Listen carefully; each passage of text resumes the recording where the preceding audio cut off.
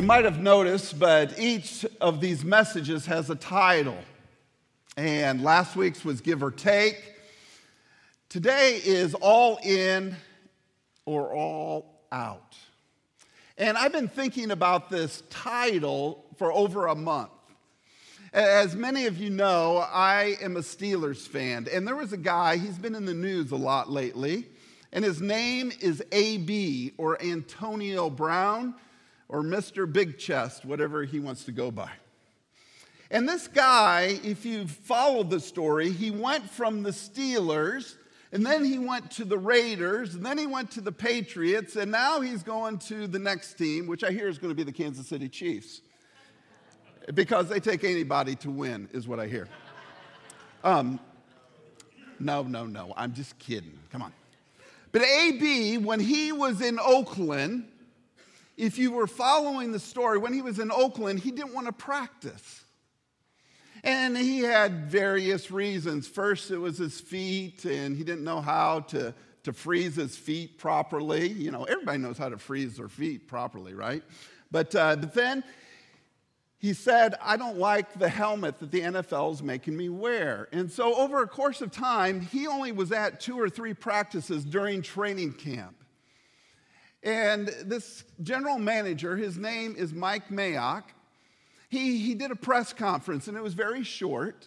And the press conference basically went like this. He said, we got 90 guys out on the football field every day. And they're busting their tails, and they're working hard, and they're committed to creating a winning culture and a winning team. As for AB, he said, he either needs to be all in or all out. And when it comes to being a Christ follower, each of us has to ask that question. Am I going to be all in or am I going to be all out? Because there is no middle ground. There is no halfway. In fact, it's very interesting. When it came to the church in Laodicea, you might remember this. God said to the church, I wish you were either hot or cold. And some people get confused on that. There's like, yeah, you need to be on fire, or God wants you to be against them. No, that's not what he's saying. He's saying hot or cold. He's saying, I want you to be useful. I want you to be productive. I want you to make an impact on the community in which you live, because they had hot springs and they had cold springs, and they were useful to Laodicea. And he says, because you are neither hot nor cold, because you are not all in, he said, you're making me sort of want to get sick. I can't stand the lukewarmness. In fact, the word is sort of, I'm about ready to throw up, because you're not committed. You're not committed as individuals, and you're not committed as a church. I want you to be all in. And so what we're going to do today is we're going to look at what it means to be all in. And my prayer for you as a Christ follower is that you will be all in. My prayer for us as a church is that we will be all in. So we're going to start in Acts chapter 2. Acts chapter 2, and I'll put the reference up here. Acts 2, 42 through 47. And we're going to look at what it means to be fully devoted. Fully devoted. Acts chapter 2. And I would encourage you, if you have your Bible, to open it up so you can see where it's at, or to find it on the phone. Put it in airplane mode so you can focus in on the text. Notice Acts chapter 2, and I'm going to start in verse 37.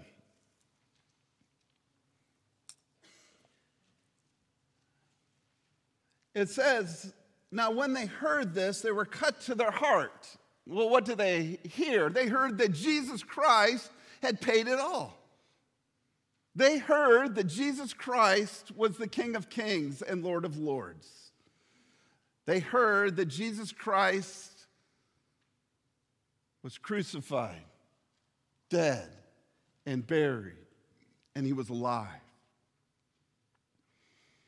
And what else they heard was it was their fault. They were the ones who had crucified the Messiah. They are the ones who had crucified the Savior. And notice what it says, they were cut to the heart. You can't be all in until you're cut in the heart. But notice what he says, and he said to Peter and the rest of the apostles, brothers, what shall we do? Trying to answer the question we've been looking at the last few weeks, what's next? What is it that God expects of us?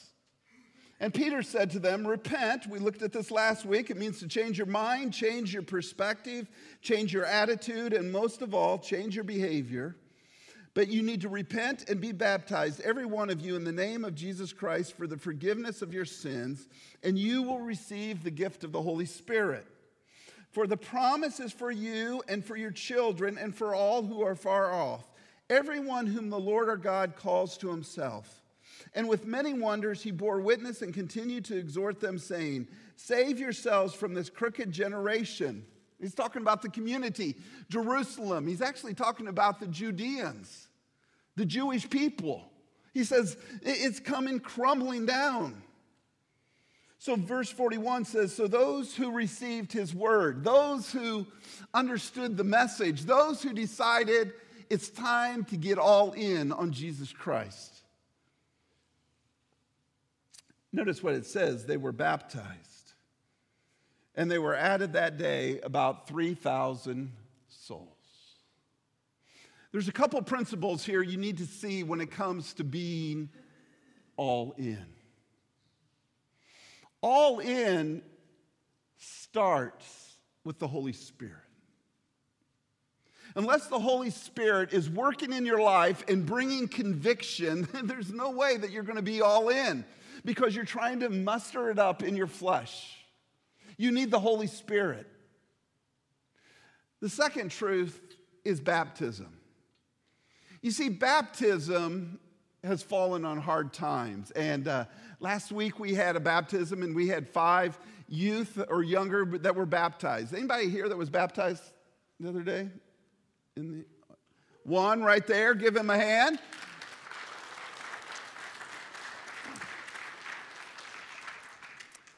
Baptism is so important. Sadly, in the church today, it's sort of become a little bit more like of an anointed get wet ceremony. You see, for all these people here, getting baptized meant they were now identifying themselves with Jesus Christ. Baptism is about who you're going to identify.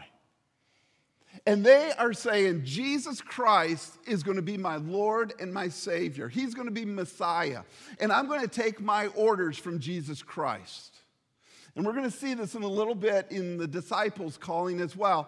This meant that they were going to have to be all in, and they were going to have to turn their back on their family and friends who were going to stay with Judaism.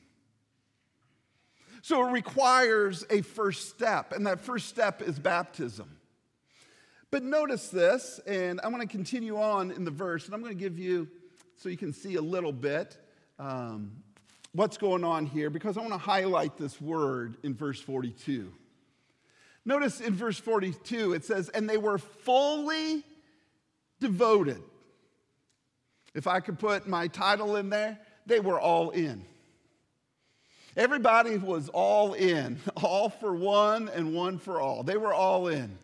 Notice what they were all in on. They devoted themselves to the apostles' teaching, the fellowship, to the breaking of bread and prayers, and all came upon every soul. And many wonders and signs were being done through the apostles. And all who believed were together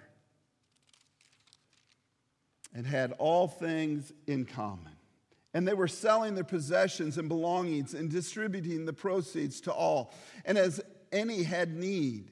And day by day, attending the temple together as in breaking bread in their homes, they received their food with glad and generous hearts, praising God and having favor of all the people.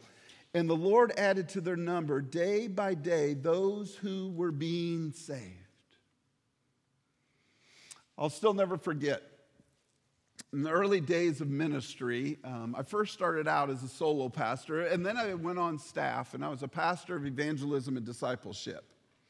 And during that time, I was a big believer in Acts 2:42 through 47, so much that I actually believed that this was possible today. But I started to understand that not everybody on staff, and especially the guy leading the ship, not everybody thought that this was possible. I was referred to as a dreamer, an idealist. But one of the things I've learned about myself over the course of my ministry and my life, I am a challenger. And I don't believe this is just an ideal picture that was good then, but we're just dreaming if we're ever thinking that's going to happen today. Because I believe the characteristics that were exhibited here in Acts chapter 2 can be the exact same characteristics that can be attributed to us. But it starts with full devotion.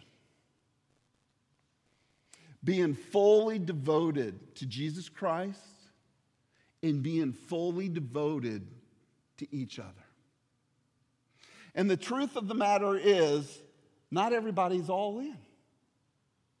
But when you're all in, notice what happens. Notice like in verse 44, and it says all who believed, all who said that they were Christ followers, all who were baptized. They had all things in common. Literally, they're saying, what's mine is yours, and what's yours is mine. And one of the reasons they thought that is because they thought the kingdom of God was coming tomorrow. But they also knew that becoming a Christ follower now meant that they were no longer a part of their physical family, they were now part of the spiritual family. Do you remember when Jesus was talking about his brothers and sisters, his physical family being outside? And Jesus said, those aren't my brothers and sisters. The brothers and sisters are those who are in my spiritual family who believe in me and follow me. But notice the commitment on what it means to be all in. Notice verse 46. I've got this underlined in my Bible multiple times. And day by day, attending the temple together and breaking breads in their home, they received their food with gladness and generous hearts. A couple of weeks ago, I talked about getting in the Word and that you need a trigger, and then you need a hunger, and then you need a response, and then you need a reward. You see it in this passage. They understood what it meant to be a community that was committed to each other and being all in. Who wouldn't want to be all in when everybody is all in? Now notice the reward. The reward is found in verse 47. And it said, and the Lord added to their number day by day those who were being saved. There's a myth today. There's a myth today that a program, a pastor, a church building, the right setting, the right environment will allow the church to grow. But if you read the book of Acts and you read Scripture, you will know the only way the church grows is by the Lord adding to their number. And it says that the Lord added to their number day by day. Do you think it was a reward for their commitment of day by day to be committed to the church? You might already be saying, Mark, this isn't practical. And I know it's not practical. From a, how are we going to get together Monday through Saturday? But your commitment to be all in throughout the week. You see, one of the things I've talked about, all of us need to view ourselves as everyday missionaries. And we serve the Lord where we work, where we play, where we study, and where we live. It's an all-in commitment, and we get involved in groups. And again, we find ways to serve the school or the church, or we find ways to serve in our community. We're all in, but most of all, we're enjoying the people. And God rewards that. With day by day, He adds to their number. Here's the second picture I want to look at. It's in Acts 42, or Acts 4, verse 32. And it's about being fully engaged. So if you're in Acts chapter 2, turn over to Acts 4 and look at what it means to be fully engaged. That means fully focused, fully energized in the same way. Now again, I'm going to highlight a word here for us so that we can see this. Notice in verse 32. Now it says that now the full number. You know, Luke, who's writing this, he wants us to know that everybody was all in. Everybody was fully engaged in the life of the church. It wasn't just a handful of people. He's saying specifically the full number. They were all in.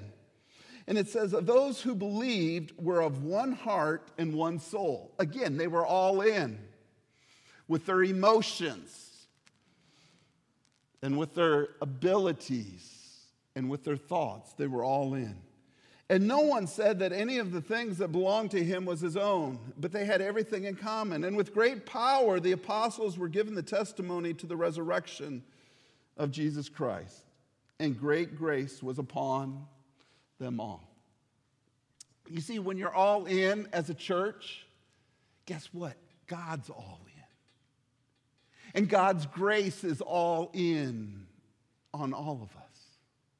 It's a powerful picture. And then verse 34 says, there was not a needy person among them, for as they were many owners of lands or houses, sold them and brought the proceeds of what was sold and laid it at the apostles' feet, and it was distributed to each as any had need. Notice this. It says, thus Joseph, who was called by the apostles Barnabas, which means son of encouragement, a Levite, a native of Cyprus, sold a field that belonged to him, and he brought the money and laid it at the apostles' feet. Barnabas was known as an encourager. And the way he was an encourager was he was generous. He didn't view what he had as his own. He viewed it as an opportunity to serve the community. The message is always the same. The message that we're trying to do and that we're all in is the resurrection of Jesus Christ. Did you notice that when it says, and with great power the apostles were given testimony to the resurrection of Jesus Christ? We need to be all in on the resurrection. When we start getting worried, when we start getting scared, I love that first song we sang, I'm going to fight my battles, or how we're going to fight our battles. And when you get overwhelmed and you feel surrounded, you got to go back to the resurrection. This morning, I sent a post to, or a text to my family on God is being good. It's from 1 Peter 1:3. I'd encourage you to go look at it. And it talks about because of the resurrection, we have a living hope. Our hope is alive because of the resurrection. And so we're all in on the resurrection. You know, Easter is always a great time around here. You know, people are going, he's alive. And you're like, amen, he's alive. He is risen. Yes, he is risen indeed. You know what? That needs to be our perspective 24/7. We need to understand that that is our message. The other day we went to Chick-fil-A and it started to rain, and the line was ridiculous. It was about 50 cars backed up, and it was still like 1:30 in the afternoon. And I was saying, I read a report on Chick-fil-A. It wasn't so much that the people are going for the chicken. They're going for the service, the hospitality, the way the people treat you, and they treat you as someone special, that you're not just a customer, that you're there to be served and to be honored and to be thanked and to be appreciated. And it was funny, and then Mason was like, yeah, they do that 24/6 instead of 24/7. He thought he was really smart. And I was like, yeah, but they do close at night, so it's not 24. But he got the concept. Their reputation is all week. They're all in all the time. That is what the church is meant to be. All in all the time. I'm not going to read it, but if you notice in chapter 5, there's a couple named Ananias and Sapphira. And Ananias and Sapphira, they look at Barnabas and they look at, wow, he's all in. Now, again, this was not forced communism, so don't think that. Because the apostles say to Ananias and Sapphira, you could have kept that money yourselves. But Ananias and Sapphira saw that they would sell a field, keep back a portion, and then give a little bit and act like they're being Barnabas. They wanted to give the impression that they were all in, but they were not truly all in. In fact, they were all out. They weren't all in. They were partially in. Again, there's no middle ground. You're either in or you're out. And so what ended up happening is the apostles confronted Ananias first and says, why did you lie to the Holy Spirit? Why did you lie to God? And he didn't even have a good answer, and boom, he was dead immediately.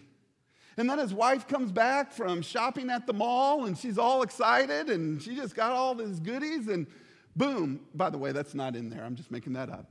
And she comes back, though, and seriously, she's asked the same question, is this all the money you received, or are you given a false impression? And she said, this is all the money we received, and she was dead as well.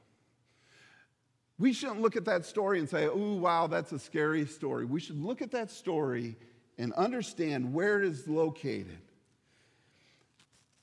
We can't be lying to the Holy Spirit. We can't be given the impression that we're all in when we're not really all in. It doesn't do the reputation of the church body any good. It doesn't do the reputation of your family any good. You need to be all in.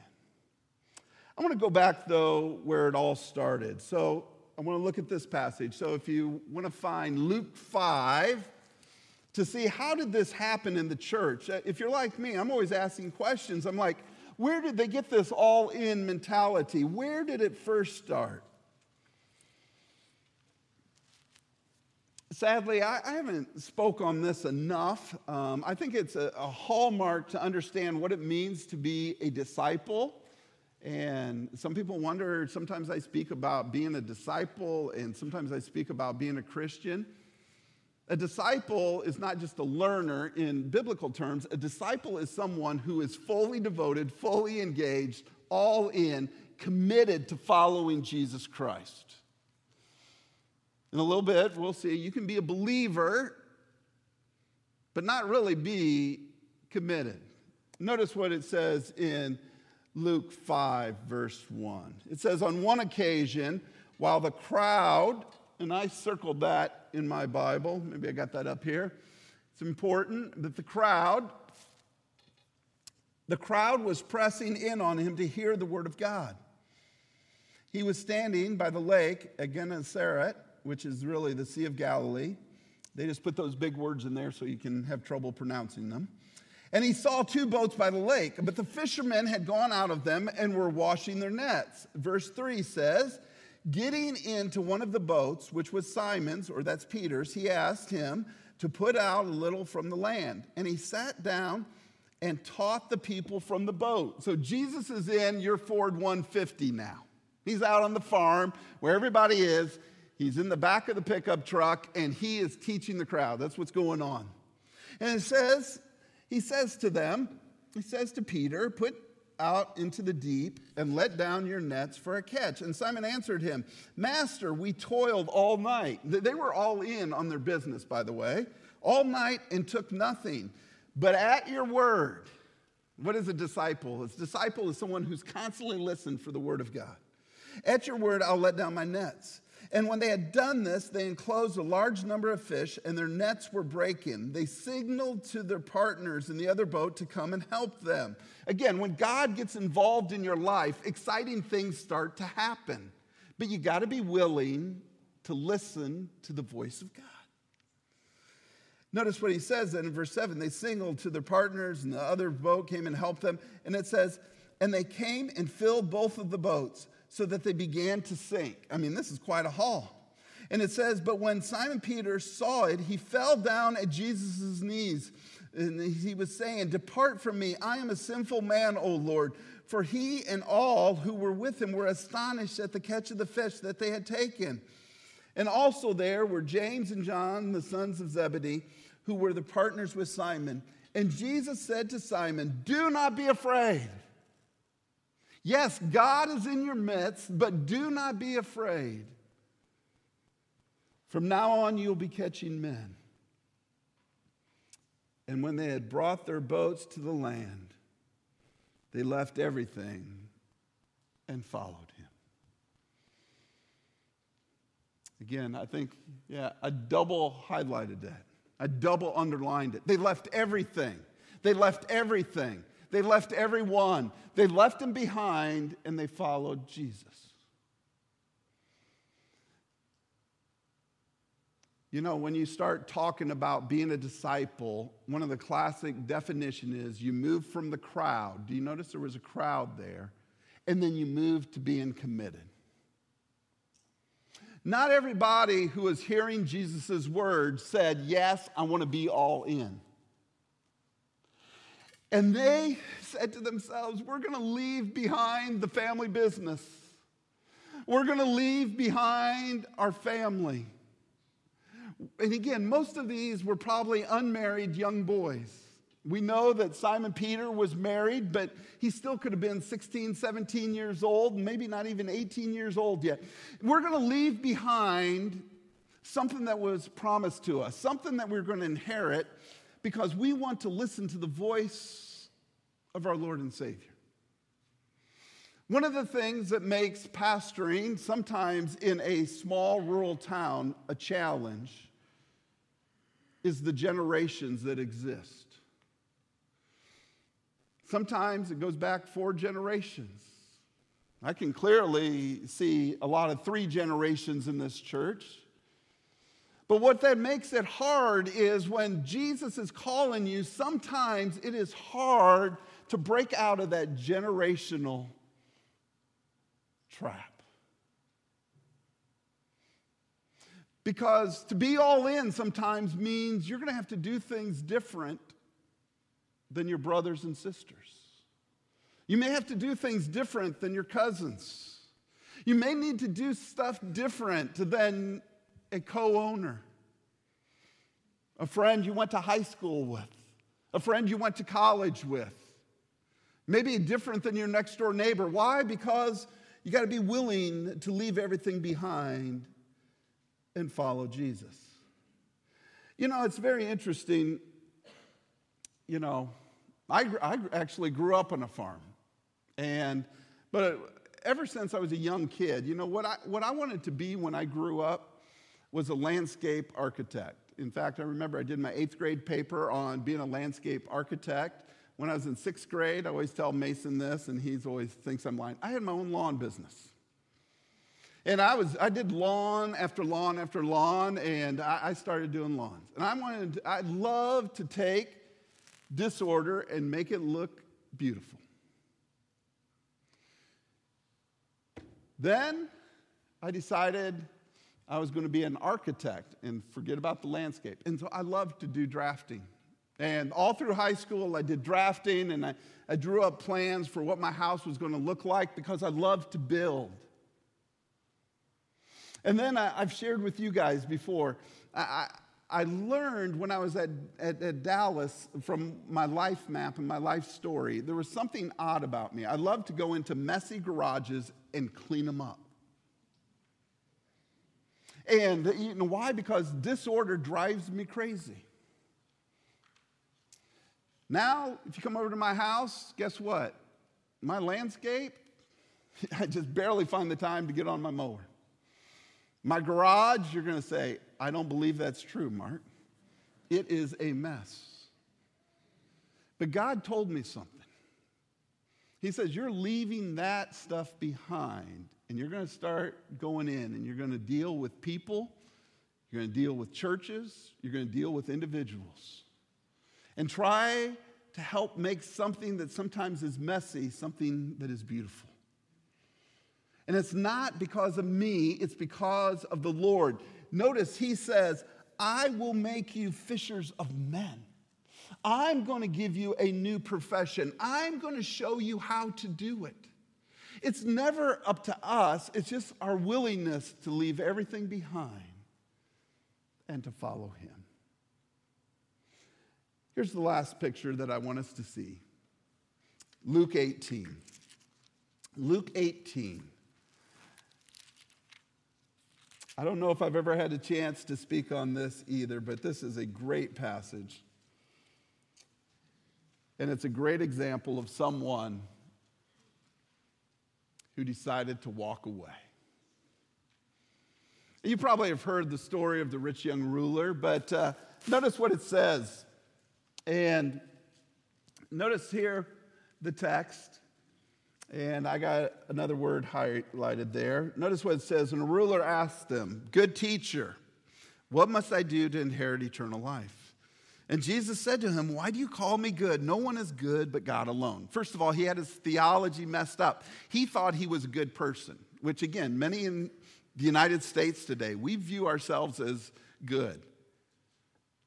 And we also view there is something we do in order to gain eternal life. He didn't have a proper theology. He didn't have a proper understanding of who God is. He says, "You know the commandments. Do not commit adultery. Do not murder. Do not steal. Do not bear false witness. Honor your father and mother." And he said, "All these things I've kept from my youth." I don't know how Jesus did not start laughing. If I was Jesus, I would say, "Come on, man. What are you talking about? You haven't kept all of these." But Jesus is way more gracious than me. So when Jesus heard this, he's going to dig down into his heart. He's going to pierce him. He says, "One thing you still lack." You know, this is a great question to go home and ask your spouse or ask somebody, what is the one thing I still lack? Look in the mirror and say, what is the one thing I still lack? He says, "Sell all that you have and distribute to the poor, and you will have treasure in heaven, and come and follow me." And when he heard these things, he became very sad, for he was extremely rich. Jesus, seeing that he had become sad, said, "How difficult it is for those who have wealth to enter the kingdom of God. For it is easier for a camel to go through the eye of the needle, for a rich person to enter into the kingdom of God." It's a powerful verse. I was talking with Danny Stevens. That was your dad's favorite verse right there. And we were talking about it in the hospital one time. What does it mean? Ultimately, it's saying that in order to be saved, in order to have a relationship with Jesus Christ, it requires a miracle. On Friday night, our family did a family movie night, and one of the movies we saw was Breakthrough. Anybody seen the movie Breakthrough? About the boy John Smith. He goes under the water, and maybe I shouldn't, since nobody raised their hand, maybe I shouldn't tell you the plot of the story, but a miracle occurs. And you know what? Each one of us need to understand that our salvation is a miracle. You know, what he's saying is if you're going to trust in your riches and in your reputation, if you're going to trust in the fact that you think you're a good person, it's impossible to enter into the kingdom of God. But what is possible is if you look at God and say, God is the one who is good, God is the one who is gracious, God is the one that needs to do a miracle in my heart, then something will happen. But you got to see how the rest of the story ends. And then he says in verse 27, what is impossible with men is possible with God. And Peter's smart. You remember what we just read? Peter said, "See, we have left everything, our homes, and we have followed you. We've seen your calling and what you're asking of us, and we've done it." And he said to them, "Truly I say to you, there is no one who has left house or wife or brothers or parents or children for the sake of the kingdom of God, who will not receive many times more in this life and in the age to come." If you're asking yourself, why should I be all in? Why should I be all in on the church? Why should I be all in on following Christ? Is there anything that I get out of it? Just eternal reward. We sang, Jesus paid it all to him I owe. But do you understand that Jesus is watching whether we're all in or we're not? And he is looking at every decision, every choice we make, and he's saying, I got your back. He's saying to the disciples, I know it was hard to leave that family business. I know it's hard to leave your family behind. I know that there's persecution and suffering awaiting you, but the reward is worth it to be all in. I just want you to see this last slide. See if it goes here. Oh. Happy fingers. Here's the question. Are you all in or are you all out? Hopefully you see nothing on the screen that is anything new.